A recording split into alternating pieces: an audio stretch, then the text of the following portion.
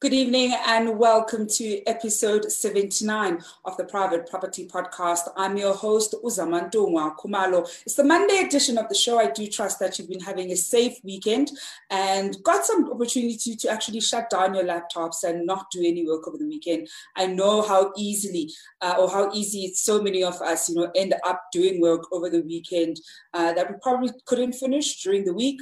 But I do hope that you're well rested. It is, of course, the Monday edition of the Private Property Podcast, where we look at different matters that have to do with property. Whether you're a first-time buyer or a seasoned property investor, this is certainly the show for you. And this evening, what we'll be looking at is if you're looking to buy your first home, here's what you should know about the conveyancing process. We certainly do look at different aspects of the legal process when it comes to home ownership, which is something that you absolutely cannot avoid. We keep saying this time and time again, that there are certain parts of the home buying process that nobody can avoid, regardless of whether you're buying via a bank or whether you're a first-time buyer or certainly a seasoned investor. And this evening, to help us better understand what the conveyancing journey is, I'm joined by Unompumelelo Xulu, who is the Managing Director of NS Xulu Incorporated, and she was also the winner of the SA Women in Property Young Achievers Award. Unompumelelo, thank you so much for joining us this evening.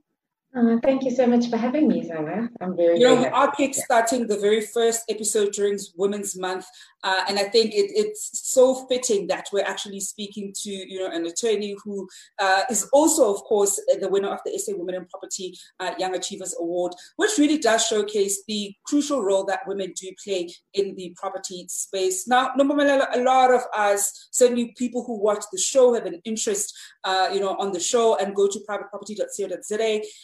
Probably think, we want to buy property, we've bought property, we're wanting to buy more property, and somewhere along in our journey, and it's usually in the relatively early stages. So this is obviously after we've searched and we've shortlisted and done all of those sort of admin things in the beginning.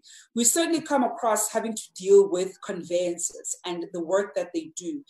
However, so many of us probably don't really understand the conveyancing process and what goes into it.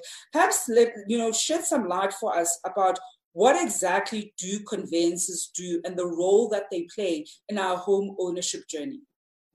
Sure. Well, effectively, a conveyancer is an attorney who's specialized in the drafting of that are registrable in the deeds office.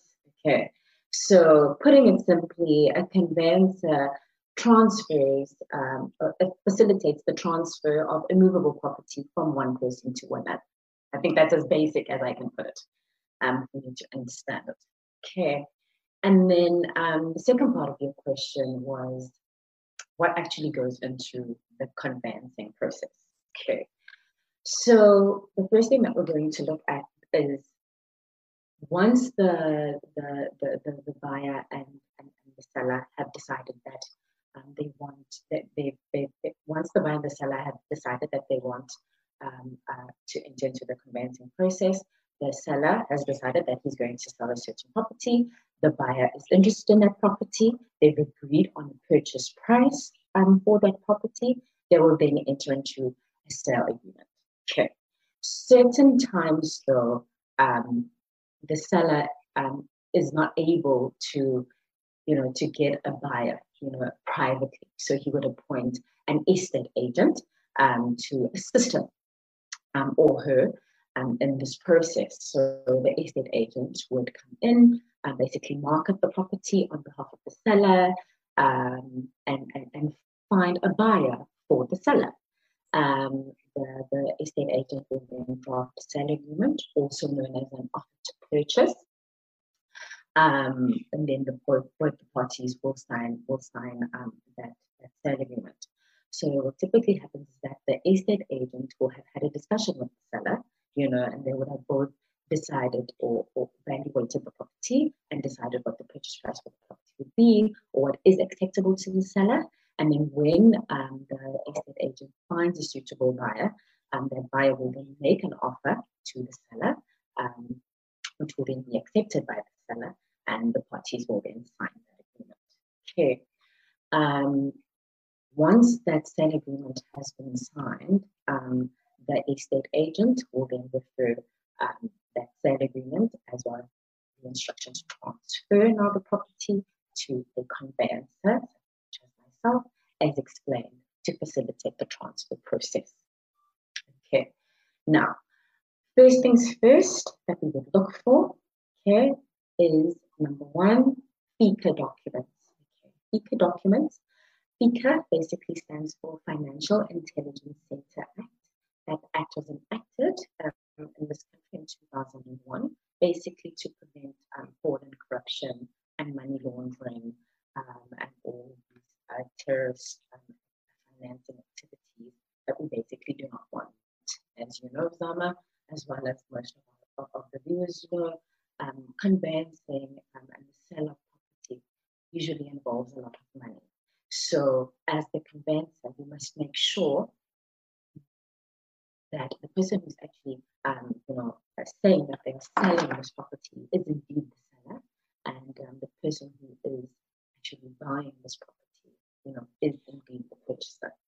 So, and I think, sorry to interrupt you, Nopumelo, I think I actually want us to look at the importance of those FICA documents, because I'm sure a lot of us who've certainly gone through the home ownership process have had to submit FICA documents more often than not on more than one occasion, and to different sort of stakeholders who are part of the home buying process. Sometimes, it can start as early as when you're getting pre-approved. So you're certainly sending those documents to your bond originator, and there's certain work that they do, and there's quite a lot of documentation that you sign with them.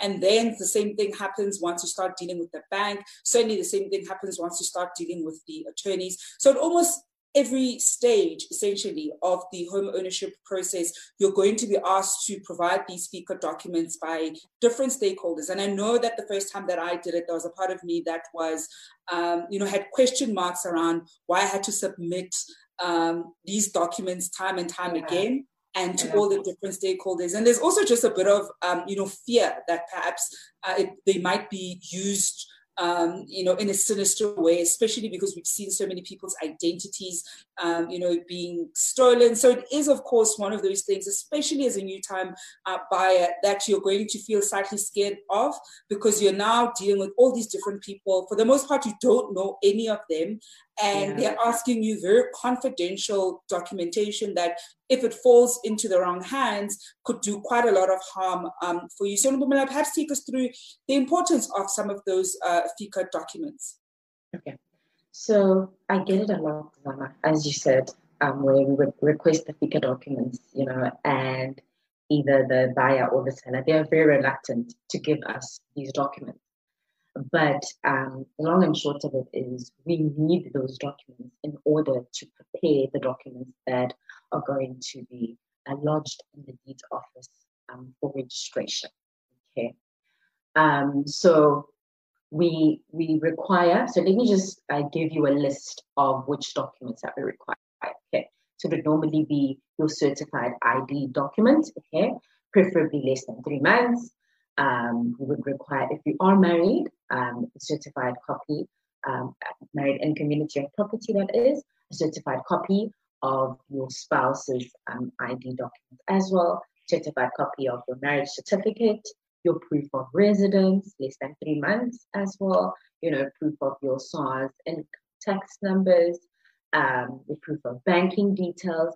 So those are just generally the documents that we would require, okay? Where a company is involved, we require the memorandum of incorporation, the registration certificates, your auditor's certificate, a resolution appointing a representative of the company who's going to be signing on behalf of the company. So, those documents are documents that we require in order to draft the documents that are registrable in the deeds office. So they are of extreme importance. And the reason why they must be certified, and the reason why we must see the originals, preferably what we do, is that when you come in to sign the transfer documents or your bond documents, you would provide us with the originals, so that we know that the documents that you have provided us with, are correct, and you are who you say that you are.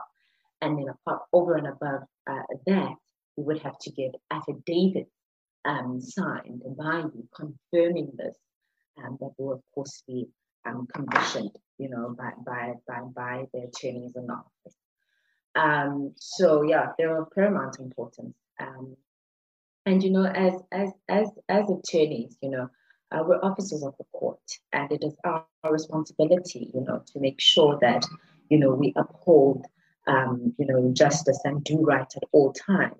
So once you provide us with those documents, they remain on the file, and we'll always have them. They are not documents for us to give out to the next person should they require them to. Any attorneys who are found to have done that, are reportable to the Legal Practice Council and could, of course, be disbarred. So, yeah, just to try and ease the viewers, always just make sure that you have your FICA documents ready if you want to enter into the transfer process, because you will be required to furnish them in order to, like you said, apply for the bond approval. The conveyances, the bond attorneys are going to require those documents. The transferring attorneys are going to require those documents. They are absolute importance in the conveyancing process, being the transfer as well as the bond registration. Now, Nombumelelo, one of the terms that we often deal with, and we've certainly touched on it right on the Private Property Podcast, but I think it's one of those things that if you're not a legal person, you almost always need a reminder of, is, of course, the issue of suspensive clauses and how important it is for you to essentially make sure that you meet your suspensive clauses. Perhaps take us through the importance of meeting them and perhaps some of the repercussions in the event where you don't, when it comes to the bond, the bond process. But before we even get to that, perhaps take us through what a suspensive clause is, because I think it's one of those things that you hear it once and you're like, oh, okay, I get that. And then 3 weeks later, you've forgotten what it is. You know that somebody has told you what it is. But perhaps refresh our memory in terms of what exactly is a suspensive clause, then explain why it's so important for us that we effectively meet those suspensive clauses in the offer to purchases that we sign. Okay, sure. The first thing that I can say about that, Zama, is that it is important for you to understand each and every clause in the sale agreement. Okay. Not just the suspensive condition clause. Each and every clause in that sale agreement that you are signing, you need to understand fully.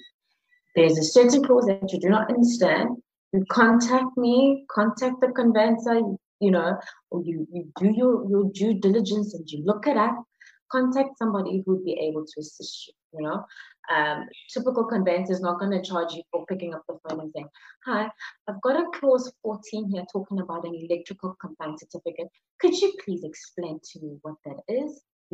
So if there is anything that you do not understand, please do not sign that sale agreement. Okay.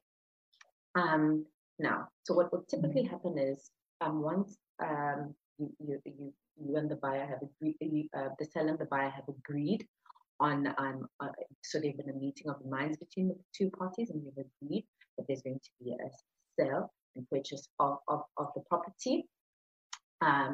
You're going to be required to sign a sale agreement. One of the clauses in that sale agreement, of course, is a suspensive condition clause. Normally, okay, what happens in practice is not all of us will have the cash in our bank accounts to pay for a property by cash. Okay, so a lot of us will require funding from the bank. Okay, and funding from the bank, when you're buying a property, is basically secured, and a mortgage bond will be registered in favor of the bank over the property. Okay, so in order for the mortgage bond to be registered, the bank would have to grant the mortgage bond and give you an approval. So what typically happens is that in the sale agreement, it will be stated that within a certain number of days of signing the sale agreement, the purchaser will then have to make sure that they get bond approval of a certain amount. It could be the full amount of the purchase price, or if the purchaser has certain monies that he saved up, pay a certain deposit within a certain number of days of signing the sale agreement, and then make sure that they then obtain the bond approval within a certain number of days. Okay. Now, this suspensive condition of the mortgage bond approval basically will be obtained by the purchaser, as I've explained, and if the purchaser fails to obtain this mortgage bond approval within the number of days that's been stated in the sale agreement, then that sale agreement will fall through, meaning that it will not be enforceable, okay, and that sale agreement will be cancelled, okay. An estate agent will not be entitled to their commission, okay. However, if the purchaser obtains the mortgage bond approval within the number of days as stated in the sale agreement, that sale agreement then becomes enforceable. So what it means when we call it a suspensive condition is that basically the enforceability of the sale agreement is suspended upon the occurrence of an event, and that event being the mortgage bond approval being granted by the bank. Okay. So suspensive condition catches out a lot of people. A lot of people think that they can just come in and sign sale agreements and there won't be any consequences, but there will be. So in an event where the suspensive condition has been met, i.e. the mortgage bond approval has been granted by a bank within the number of days that have been granted in that sale agreement, and the sale agreement then becomes enforceable, it means that the estate agent's commission is then, well, the estate agent will be entitled to their commission. So if you decide once the suspensive condition has been met that, actually, I don't want to buy this property anymore, just one of those things, I've changed my mind, you need to then know that you'll still be liable for that estate agent commission. Why? Because that sale agreement is valid and it is enforceable. So always be mindful of that. Another thing so we normally see suspensive conditions in sale agreements, but another condition that can be included in a sale agreement is also called a resolutive condition. Okay. And what a resolutive condition is, it's basically a condition. Let me give you an example. So let's say you're buying a sectional unit, and it's off plan. Okay, you bought the sectional unit, it's off plan, and you state in the agreement that this agreement will be cancelled if the sectional title register is not opened in the deeds office within a certain number of days. Okay, so that's an example of a resolutive condition. So what will happen is that once the parties have signed the sale agreement, it becomes enforceable immediately, as opposed to the suspensive condition that is only enforceable after, the happening of an event. The resolutive condition is basically one where the agreement of sale is enforceable immediately, okay, and then on the happening of a certain event or non-happening of a certain event, that sale agreement then basically gets cancelled. Okay, but typically in most sale agreements you get a suspensive condition where the buyer would have to obtain mortgage bond approval within a certain number of days. Nophumelelo, we're going to take a quick break, and when we come back, we're going to be taking questions and comments from our viewers at home. We're also going to be looking at the effects of COVID-19 on certainly people who are buying property right now. We've seen a lot of people who certainly during this period have had their bonds, for example, approved, and in subsequent weeks, then that that grant is revoked by the bank. Perhaps looking at that particular trend right now and what people can essentially do when that happens to them. And of course, we're also going to be announcing the winner of the 1,500 Rand cash prize. We have two winners that we're going to be announcing, where we of course last month asked you what you think that Mandela would have shared with us, particularly during this period as we're celebrating Mandela Month. You certainly do not want to miss later on in the show when we announce who those two lucky winners are, one from Facebook and of course another one from YouTube. We're going to take a quick break and we'll be back just after this.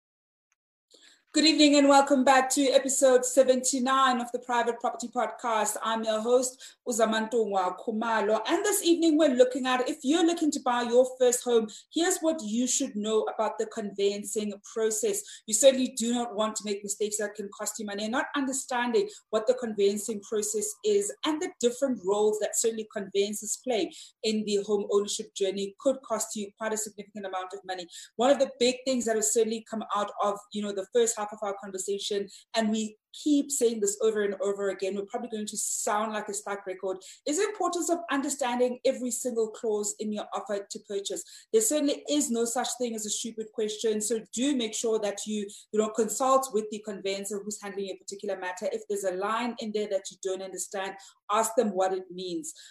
Don't sign anything that you do not understand. It has a way of coming back and biting you afterwards. We are, of course, taking your questions and comments on this one. If you've certainly encountered, the works of a conveyancer, perhaps you've always had a question around how you can navigate your home ownership journey, do send them through. We've got one here, one from Umatha Shingange, who says, probably not a clever question. Martha, there's no such thing as not a clever question here on the Private Property Podcast, but she asks, why are the costs determined according to the price of the property? Is the work not the same? This is one of those big questions, right, Mpumela, that we get quite a lot every time we have attorneys on the show. That, the reality is the work that an attorney is going to do when you are registering a R500,000 property is the same as if you're going to be registering a R2.5 million property. So why is it that the cost of the work that attorneys put in is different and is actually based on the purchase price itself? Sure. Well, basically, the purchase price is determined by the conveyancing guidelines that are issued by the Law Society of South Africa. Okay, so each almost every year, the Law Society of South Africa will review those guidelines to see, basically what the deeds office fees are. Well, for each transfer, the higher the purchase price, the higher the amount that you'll pay as a fee at the deeds office. Also, your SARS transfer duty, the higher the purchase price, the higher the transfer duty that you will pay to SARS. So those guidelines are basically what determines the actual fees that you're going to be paying, which of course are determined by the actual value of the property. So yeah. Another question here that we've got from Ubong Sabakwena. He asks, what are the requirements for international buyers without South African IDs?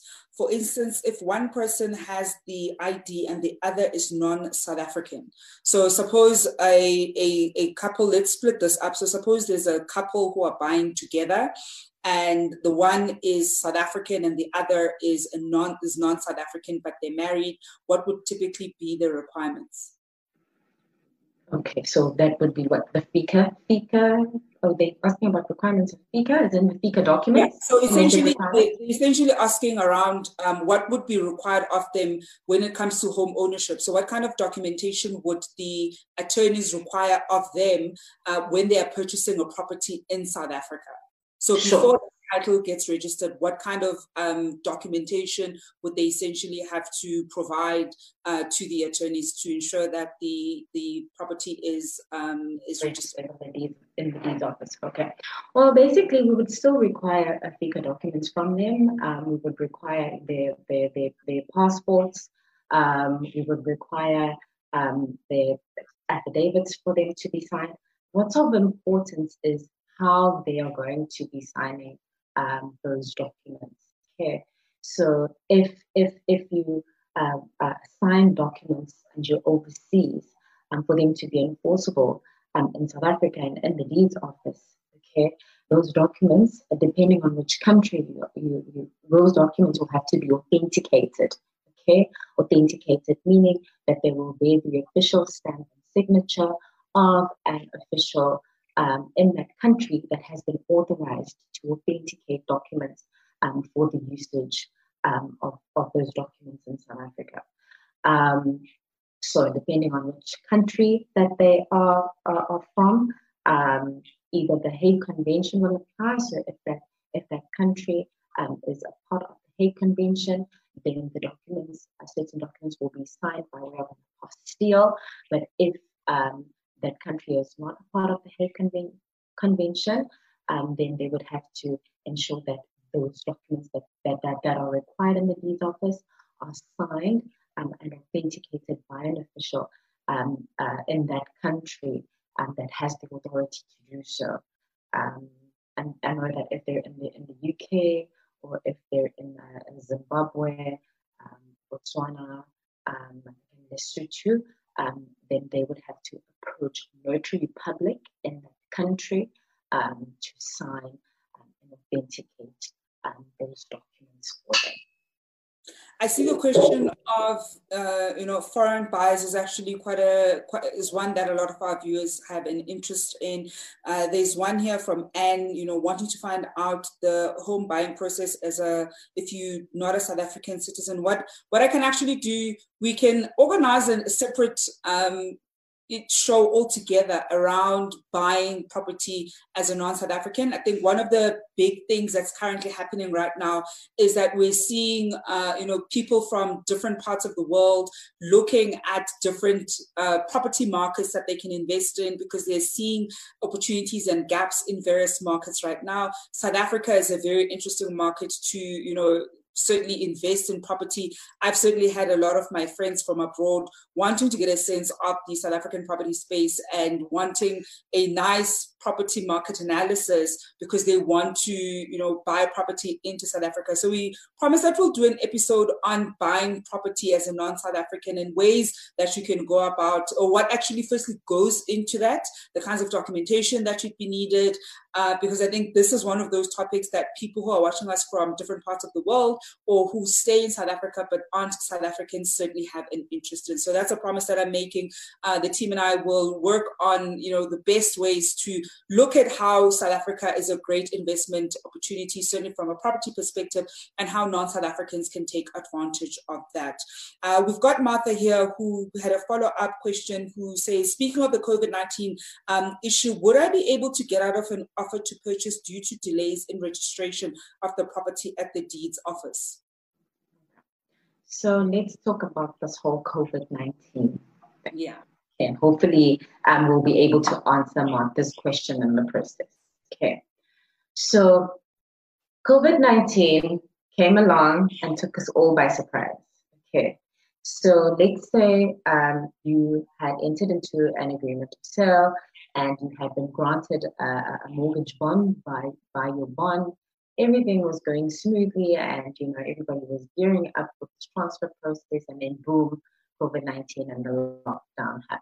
Okay, so the big question is, would one be able to cancel that sale agreement or cancel the mortgage bond that they had already that had already been approved by the bank?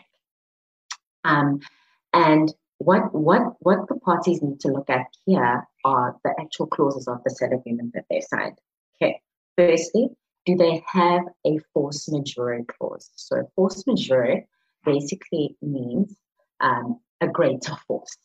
Okay, It means an act of God, okay, that was impossible for any of the parties to foresee, that has taken place, and it is now hindering performance of the contract. Okay, so what you would then have to prove in order to then be able to cancel that agreement is, number one, that this act of God, or this great force that has happened, was completely out of your control.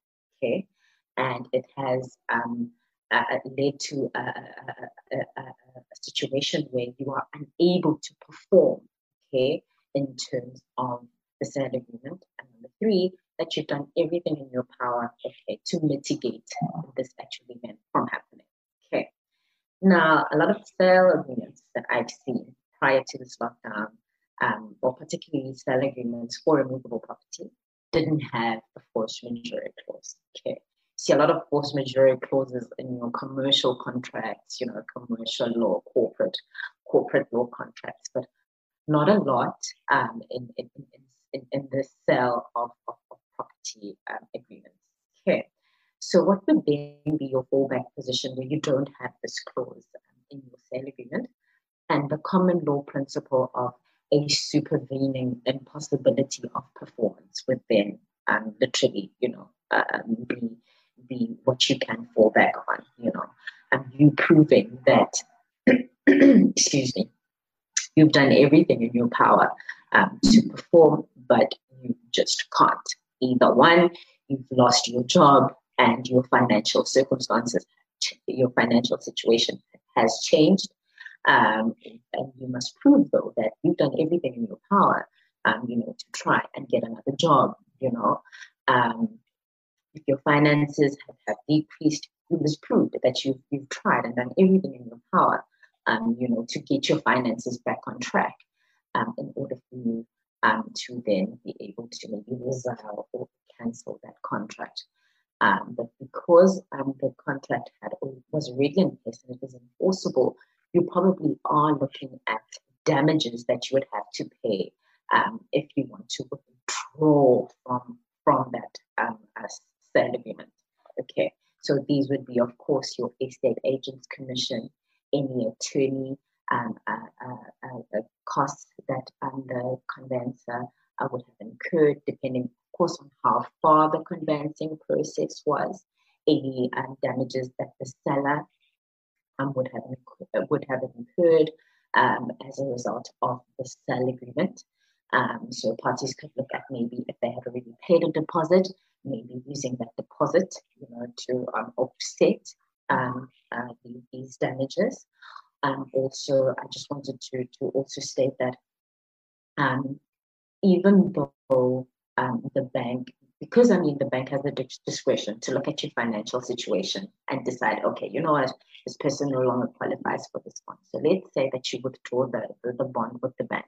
It still doesn't mean that, and you've cancelled the bond. It doesn't mean that the sale agreement has also been cancelled. Okay, very, very important for you to note that sale agreement is still in force. So what you can do as a soft landing, okay, maybe look at getting into an addendum, okay, of the sale agreement and maybe requesting for an extension of time, okay. Because we've all been knocked by this COVID-19 pandemic. We've all been knocked by this lockdown, both sellers and purchasers, So the parties could look at that, or if you do want to withdraw, you'll just unfortunately have to deal with the fact that you will probably have to pay damages, and it will be a loss on your side. But yes, definitely you can withdraw. Nothing stops you from doing that, but you need to know that you will probably pay damages. Like I said, the estate agent's commission, attorney costs, and any damages that the seller would have suffered, or losses that they would have incurred as a result of the sale agreement. We've got a question here from Malebu Makahane, who asks, after your property is registered at the deeds office, does the bank do a credit check again on your profile before paying for the property? But they've already paid. So what? Okay, I'm not. Okay, once the property is registered in the deeds office, right? The bond attorneys will immediately, as soon as it's registered, the bond attorneys will let the bank know that this property has been registered, and then the bank will pay the full purchase price, or however much was granted in the loan. Will pay that over into the transferring attorney's account, and the transfer attorneys will then pay that purchase price amount to the seller.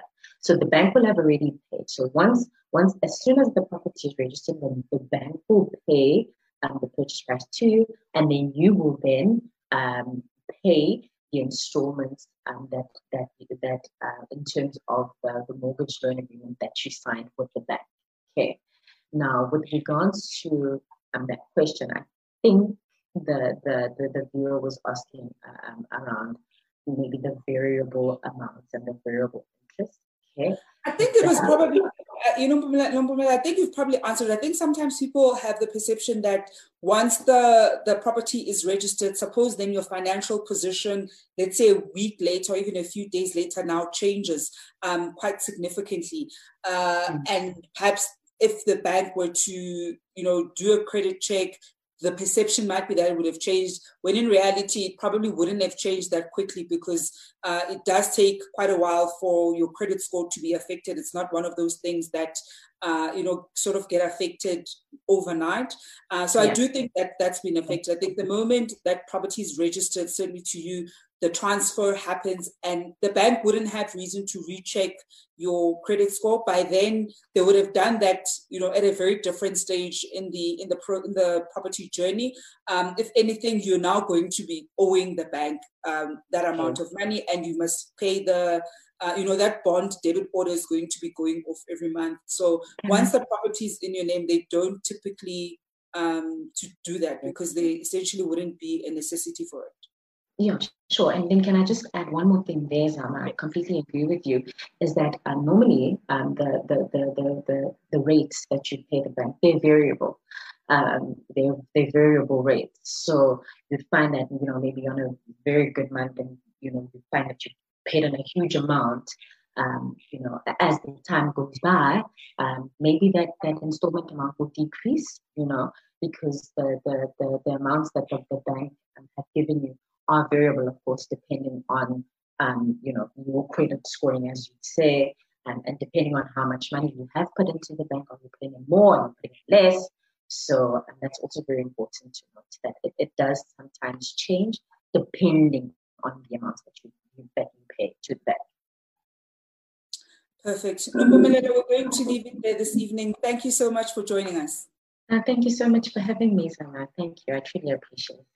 And that is Nombumelelo Xulu, who's the Managing Director of NS Xulu Incorporated. And she's the winner of the South African Women in Property Young Achievers Award. We're going to go for a quick break. And when we come back, we're going to be announcing the 2 lucky winners who are going to be walking away with 1,500 Rand in the competition that we ran last month. You do not want to miss this one. We'll be back just after this.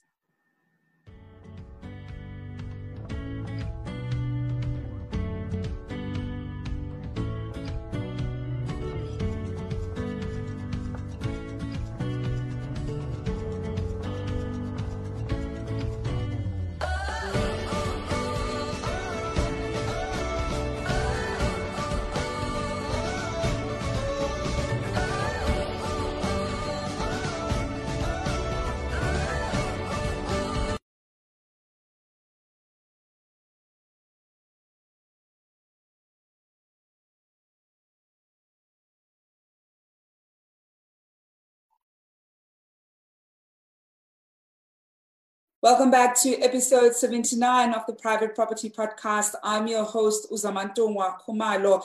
Well, it is a time of the evening where we announce 2 lucky winners who walk away with a cash prize of 1,500 Rand. We seem to be upping the cash prize, as we go along. I think we're also understanding that it's a very difficult time.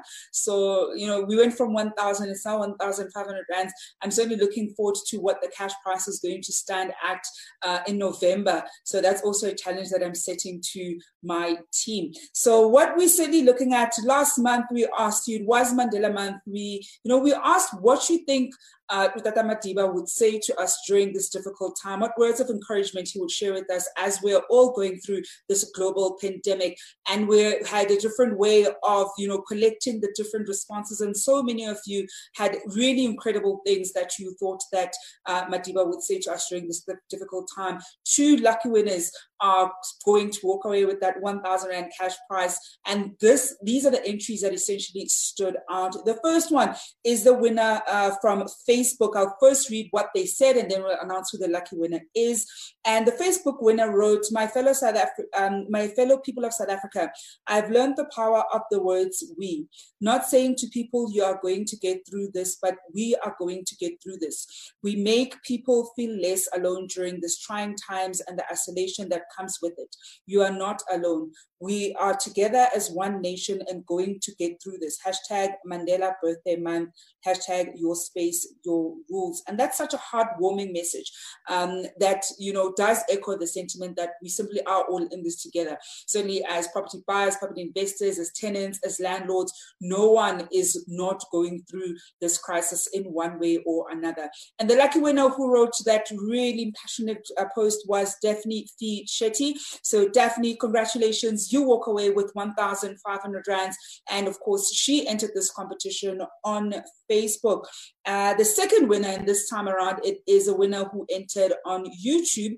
They wrote, channeling my inner data would sound like this. Dear South Africans, these are hard times that have fallen on us as a nation and globally worldwide. We're in unprecedented times and everyone is fighting a battle of their own. Some are blessed to still lead the quality of life that they had before this virus hit, whilst others have been badly affected by this pandemic, losing their sources of income. And this is unfortunate. Let's remember that we are our brother's keeper and act on that. So in the spirit of Ubuntu, if you're in a position to help, to do so, and if you're in a position to help, do so, and if you can't, offer a prayer for those in desperate times, then that will be enough. And as much as we do not see it, we're all in this together. It's up to us to abide by the regulations. If there's no need to be mobile, stay put and upskill yourself in many other ways to prepare you for the new life awaiting after this pandemic. Be kind to one another. Keep the faith. Nothing lasts forever.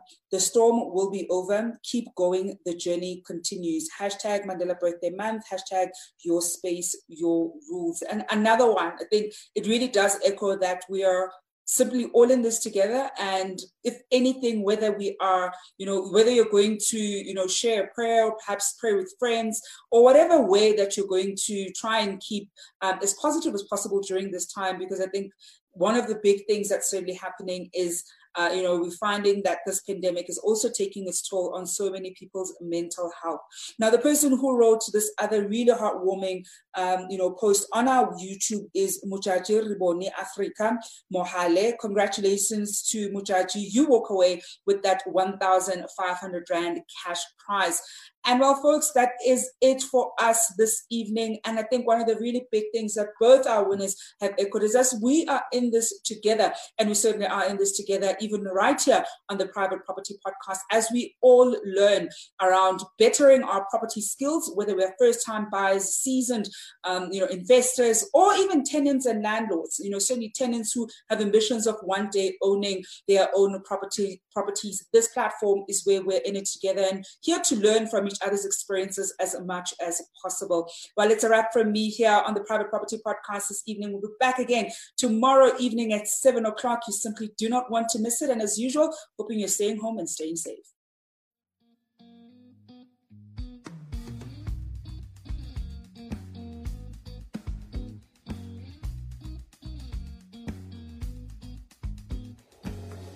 Hi, I'm Jared Siegel. I'm a local restaurateur and the owner of Jared's Espresso Bar and Eatery in Sea Point.